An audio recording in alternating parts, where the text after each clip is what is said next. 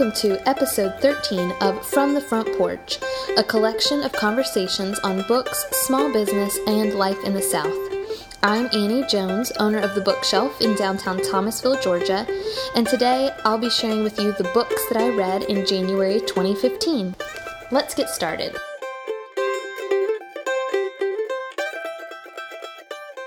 Every month, I'd like to share with our listeners the books that I read in the previous month. So these are little reviews that I do both for the Thomasville Townie, our local little downtown newspaper, and on the Bookshelf blog. I also sometimes share these reviews on my personal blog, and I've gotten good feedback from customers and readers who just enjoy getting some titles to add to their own ever-growing book list. So today I'd like to share with you all the books that I read in January.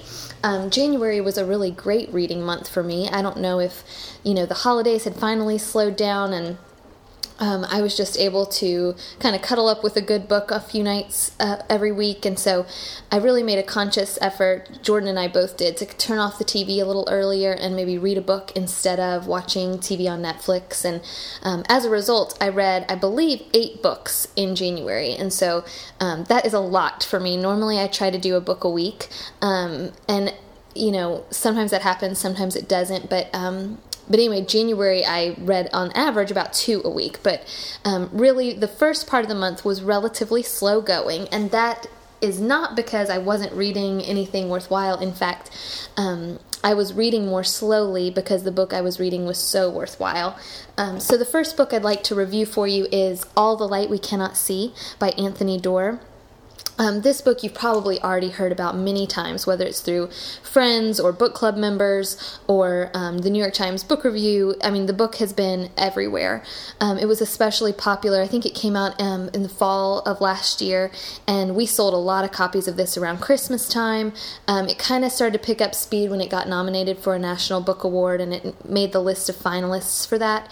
I believe it lost to Redeployment, a book that I read in December, and a book that I would also recommend.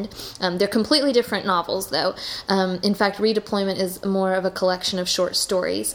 All the Light We Cannot See is historical fiction. I even hesitate to describe it as historical fiction to customers because I think it actually crosses a lot of barriers that sometimes genres can put up for us, but this technically qualifies as historical fiction. It takes place in occupied France in the 1940s. The book is really heavy on characters. This is a character-driven novel. Anthony Doerr flips between the two perspectives of, or the two stories, I guess, of a young French girl who she is blind and she's being raised by her father, and then a young German boy who grows up to become a member of the Nazi army. And so it's really fascinating subject matter, but the characters are really what suck you in. I mean, the plot and the setting, Doerr does such a beautiful job of writing the setting of this novel, but it's these characters that'll kind of suck you in.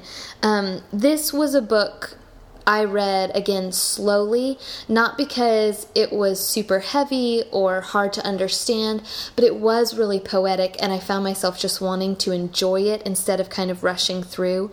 I think there are some really great novels that you can flip through, and that doesn't mean that they're poorly written. It just means they're kind of page-turners, and you're sucked in. You can't put them down. All the Light We Cannot See, I couldn't put down, but I also forced myself to put down so that I wouldn't finish it too quickly. This book took up probably the first 2 weeks of January, and I found myself just reading a little bit every night. The chapters are really short because, again, these are little snippets into each of these characters' lives. So I did have a couple of customers, particularly older customers, who said that it was a little confusing because of the back and forth, but I didn't find it to take away from the novel. I really enjoyed the two perspectives, the perspective of the little, or the young French girl, and then the German boy. I thought it was really effective. Historical fiction isn't something I'm typically drawn to. I think in high school I read a lot of historical fiction, but in adulthood I've shied away from it a bit. But this really captures the intensity of the time period while also just telling a beautiful, bittersweet story. Again, the history plays an important part of the novel. It's crucial to the setting and the plot. But the book is really generated by the powerful story that Dora is writing. I think I kind of described it as a book less about war, so less about World War II, and more about the people directly affected. I was speaking to a customer in the store a couple weeks ago about this book because this customer teaches German at a local university, and he was talking about different films that kind of make you sympathize maybe with the Germans who grew up and came of age during the 1940s, and then after, when they kind of had to deal with the after effects of World War II and the Nazi regime. And so this book really made me relate to, and maybe not feel sorry for, but made me see things in a new perspective, because it gave me this young German boy to kind of root for and cheer along, and then you realize, oh no, he's joining this party and this side of things that is going to be devastating, but you still kind of root for him and cheer him along. And so anyway, I found that to be really an interesting part of my reading experience of this book. So this is All the Light We Cannot See by Anthony Doerr. It's a bit longer of a book, which is one of the reasons I put it off to begin with. I'm not normally daunted by length, but when you're a bookstore owner and you're trying to keep up with all the different books to read, sometimes length can be a little intimidating. But this is a book that I'd encourage you to pick up if you haven't already. And even, I know I'm a bookstore owner, but I understand going to the library and getting a book. This is one I think you're going to want to own. It's really just beautifully written, powerful story, and it's one I think you're going to want to share with people. So if I were you, I would buy a copy of this one. I was gifted a copy at a book club gathering in December, and I'm so grateful it's sitting on my shelf. So that was the first book I read in January. The second book I read was Everything I Never Told You by Celeste Ng. Everything I Never Told You, the description of this novel sounds like it's going to be this suspense-filled thriller. So it's this young Asian American family. The father is Asian and the mother is American, and they marry, and it's kind of this mixed marriage. And then the book opens with this powerful line that their daughter is dead. So there's no spoilers. I mean, that's how the novel opens, and that kind of sets the tone for the whole book. So the opening sentence kind of lets you know what you're in for. This isn't a Gone Girl-esque thriller. This isn't the girl on the train suspense. Instead, I might compare it to Reconstructing Amelia, but it's really got a lot of depth to it. It covers some really interesting perspectives on race in America. I really did not understand the nuances involved with, an Asian American family and someone coming from a different background. And so I found that part of the story to be really fascinating. There's a great NPR article that it's an interview Celeste Ng did with NPR, and I'll post it in the show notes because it kind of gives you the perspective of where she was coming from when writing this book. This is a story about a family coping with grief and how the father and the mother and the son and the daughter all respond to this teenage girl's death. So there's an older brother and a younger sister, and you realize the depth of the loss and what it's like to lose a child and a sibling. The consequences of grief are really a big part of the book. I think Everything I Never Told You would make an ideal book club book. In fact, I became familiar with the book because a book club here in Thomasville was reading it, and it was a book that immediately when it came into the store, I thought, I've got to add this to my list. And then the book club read it, and their discussion actually prompted a couple of us in the shop to read it, and I'm so glad that I did. I think you'll find a lot of discussion in this book. Celeste Ng does such a beautiful job, really, of writing about grief and loss and what it's like to grow up Asian American, the culture kind of clash that happens, and how these children in this family coped. And I really enjoyed this book. It's shorter than All the Light We Cannot See. It's very different from All the Light We Cannot See. Definitely, more modern, more literary. Both All the Light We Cannot See and Everything I Never Told You are both, I would consider, literary fiction. But yeah, I'd add this one to your list. I really enjoyed it. Again, if you're looking for a book club book, All the Light We Cannot See might be a little lengthy, so this might be another one that you could try to discuss together. I think you'll get a lot of interesting conversation out of it and probably delve into it and realize there's even more you could have talked about by the time the meeting's over. So, Everything I Never Told You by Celeste Ng. The third book I read in January was one I had been waiting for. It just released actually this first week of February, but I was able to snag a copy early. Hooray. The book is Scary Close by Donald Miller. Most of you, or many of you, will have heard of Donald Miller because of his New York Times best-selling book, Blue Like Jazz. Blue Like Jazz came out when I was in college, and that's when I kind of fell in love with Donald Miller and his writing style. Donald Miller writes spiritual books, so many of you might be familiar with him because of that. Scary Close, I certainly might put in a spiritual section of your bookstore, but it's not limited to that. So if you don't come from a faith background, I don't think you have to dismiss Scary Close. In fact, I'll be recommending this book, Donald Miller's new book, to fans of Brene Brown's Daring Greatly. This is a book about intimacy and vulnerability. Several of Donald Miller's previous books have been favorites of mine. Like I said, Blue Like Jazz came out, I believe, my freshman or sophomore year of college, and I devoured it. I loved it. And then A Million Miles in 1,000 Years was about living a better story in your life. And Donald Miller kind of introduced this concept of life as a story. And I loved that book.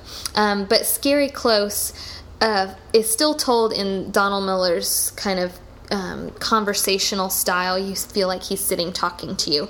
I read the book in probably a few hours just because I sat down with it and I couldn't put it down because I felt like I was having a conversation with him. It talks about his own struggles with vulnerability and insecurity and how they affected his relationships. This is a book that kind of chronicles Miller's relationship with his now wife, and it talks about kind of how they fell in love and the arguments that they faced and the insecurities that he had while dating her and how that kind of affected their relationship. And I really highlighted, this is a book I actually bought once I read the copy at the store. I went ahead and bought my own because I needed to highlight it and write it. I think this would make a great book for small group discussions, particularly in church settings, but other discussion groups might enjoy it too. I'm thinking about making Jordan read this one because I think this would be a really good book for married couples to read together. So if you haven't picked up Donald Miller's new book yet, and even if you're not a Donald Miller fan, I might try this one. Again, I think you'll find a lot of valuable truths about vulnerability and intimacy and relationship. Again, the book is Scary Close by Donald Miller. Next on my list is All the Bright Places by Jennifer Niven. This is a young adult novel. I'm going to try to read about one or two young adult novels or books every month just so I can kind of familiarize myself with that section of our store. All the Bright Places released to rave reviews late last year, I believe, so it's a fairly new novel. Its realistic prose is popular right now. If you start to read it, you will feel, I think, a little bit like you're reading a John Green book. So this deals with kind of typical, I guess, teenagers. Maybe as my manager Rebecca would say, kind of smarter than typical. They kind of have conversations that maybe most teenagers wouldn't have. But I find the dialogue to be fun and the subject matter is pretty deep. So this is a book that tackles some tough issues. All the Bright Places addresses bipolar disorder, manic depression, suicide, and grief. The content is handled really well. It's really well done. I found it to be pretty subtle. I never found myself completely bogged down by sadness. I wouldn't describe this as a sad book. This is a book in which some sad things happen, but I certainly wouldn't describe it as a sad book. Instead, I found myself really relating to the book. So I'm several years removed from high school, but the high school in this novel definitely felt familiar. I had a friend growing up who struggled with bipolar disorder, and it went undiagnosed for a few years, and so that especially rang true. I think anyone who has friends who maybe have struggled with depression or who struggles with depression themselves might appreciate this book, because I feel like it sheds some light onto that without kind of dragging the material down or without being preachy. I think because of its content, I would recommend this particular title to older high school students. Of course, as we know, so many adults are reading young adult novels, but I think this one would be mostly suited for a true young adult audience. Again, high school students, maybe early college. As a 29-year-old, I enjoyed it. But it's not one I'm going to recommend to, a 30-something. Instead, I really do think this one is appropriate for high school students. Really kind of meets them where they are. Niven weaves in some really beautiful, funny moments in the book, which I think really is fitting for a book about high school, because high school is full of beautiful, funny, heartbreaking moments, and this book kind of runs the gamut there. And again, if you're a school counselor, or if you are somebody who interacts with people struggling with depression or bipolar disorder, I think you would really find this book helpful. I know I really did. That to me was what struck me the most about this particular book. Again, this is All the Bright Places by Jennifer Niven. Next on my list for January was Brown Girl Dreaming by Jacqueline Woodson. Again, this is a book that you all probably will have heard of. So this was a National Book Award winner. So All the Light We Cannot See was a National Book Award finalist. Like I said, I think it lost, quote unquote, to Redeployment. Brown Girl Dreaming won in the middle reader category. And while I would recommend All the Bright Places, so the Jennifer Niven novel I just mentioned, that book I would recommend to high school students. It's a young adult novel for a young adult audience. Brown Girl Dreaming is a middle reader book that to me crosses the boundaries of age and genre. So, yes, this is a middle reader book. If you're a grown-up, if you're an adult, don't discount this novel. I think this is required reading for everybody. There are just a handful of books I would think should be required reading for grown-ups and kids alike. This is one of them.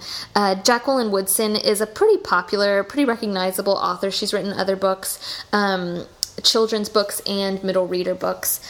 We've got a couple in the store right now, but Brown Girl Dreaming is written entirely in free verse.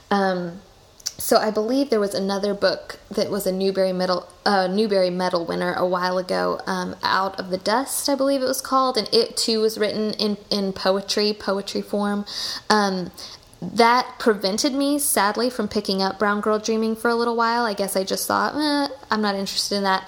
Please don't let that description deter you from picking it up. So, yes, it's written in free verse form, but it is so well done, and the storytelling is so powerful. Jacqueline Woodson, this is her memoir. This is a book about her growing up, her coming of age, and she's written it in this poetic, beautiful way. But you don't get bogged down by the poetry. That just to me makes the book even more unique and more powerful. I am younger than Woodson. I'm whiter than Jacqueline Woodson, but her stories I needed to hear. And some of them, despite my different age or different race or ethnicity, her book still felt familiar. So she grew up, she started off her growing up years in the Midwest, then moved to South Carolina, and then to Brooklyn. And so the book will take you to these different locations.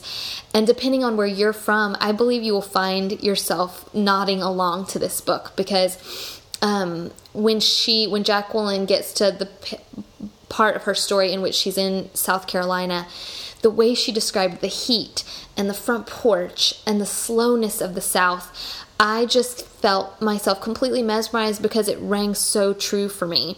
And I would imagine if you are from New York or Brooklyn, I think you will find those parts of her story to be familiar to you. Again, no matter your age or race or ethnicity. So her descriptions of life in the South, the heat, the religion, the close-knit family, those felt really familiar. And then the parts of the story that weren't as familiar to me, so living in Brooklyn or dealing with racial issues that I have never had to deal with, those were still really important and stories that I needed to hear. This is a book I think that you'll find on a lot of summer reading lists this summer, at least I hope you will. But if you're a parent and your child is assigned this book or this is an option for your kid, read along with them. I mean, this is a book I think parents should read with their kids. Even if you don't have kids, I don't have children, but I picked this book up and I'm so glad I did. So Brown Girl Dreaming by Jacqueline Woodson. It's a National Book Award winner. It's a book I have read and loved and am recommending to just about every customer that comes in the store. And again, I'm not seeing a lot of people pick it up in our particular store, and I think that's because of the fact that it's a middle reader novel, and it's not a novel, I'm so sorry, a memoir. But don't let that deter you. Don't let the fact that it's middle reader deter you from picking this one up. Jacqueline Woodson, Brown Girl Dreaming. Next, I read See How Small by Scott Blackwood. This is a new released literary novel set in the heart of Texas. I picked it up because I read an article in Book Page, and I will link to that in my show notes, about this book, which is based on an unsolved mystery, an unsolved murder case in Austin, Texas, in which 3 girls were murdered at the ice cream shop where they worked, and they've never really solved that case. And so Scott Blackwood wrote See How Small, inspired in part by those events in Austin, Texas. I picked up See How Small thinking it would be a whodunit murder mystery book. This is not that. So if that's what you're looking for, I'd recommend some Tana French or The Girl on the Train, which we reviewed a couple of weeks ago, maybe Gillian Flynn's other novels. This is not a high-intensity, page-turning mystery novel. Instead, this reads to me a lot like Alice Sebold's The Lovely Bones. It's kind of mystical. The book kind of opens with the voices of these 3 girls who have been murdered in the yogurt shop where they worked, but they are these 3 voices speaking as one. So I heard a comparison, I think in the New York Times review, kind of like these are the Greek fates kind of speaking, and that is what it feels like. They kind of narrate the novel, they weave in and out of the story. Like Everything I Never Told You by Celeste Ng, this is a book about grief. This is less about the murder and the mysterious, unsolved aspect of this case, and it's more about how this town copes, how the mother of one of the 2 sisters copes, how the fireman who finds them copes. So it's really about a town coming to terms with the death of these 3 girls. This is a really beautifully written story. It's, again, kind of vague and mysterious. I really enjoyed it. I think a certain type of customer will really enjoy it. This might be one I recommend you pick up at the library and see if it's one you'd like. It's very different from anything I've read recently. The closest thing I could describe it to is The Lovely Bones. And even The Lovely Bones, I feel like, got a little more into the mystery aspect, and this really plays on the surface. The voices of those 3 girls is really powerful and beautiful. But this is a unique book. This is very different. This is not thriller, fast-paced fiction. This is kind of literary, thoughtful, quiet. This is a quiet book. See How Small by Scott Blackwood. The last book I read this month was perhaps one that I found most enjoyable, and you'll see why in a minute. This book was The Localist by Carrie Rollwagon. I spent some time in Birmingham, Alabama as an intern at Coastal Living. So I still have a lot of friends and family up in Birmingham, and so I follow a lot of them on Instagram and on social media. And this book, The Localist, came across my Instagram a few weeks ago, and I took a screenshot of it, as I do so many times when I see a book that looks good, and I thought, okay, I've got to add that one to the store shelves, and I'm going to want to read this one. The Localist is written by writer and blogger and bookstore owner Carrie Rollwagon.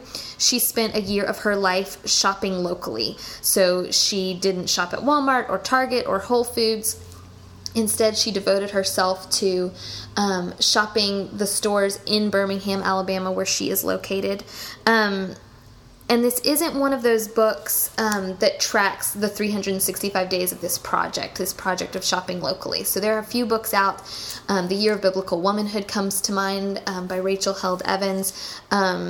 There's another book, I think by A.J. Jacobs, where he kind of devotes himself to a year-long project. This isn't that book. So this isn't a book that just tracks Carrie's progress through shopping locally. Instead, this is kind of a look into the economics of shopping locally.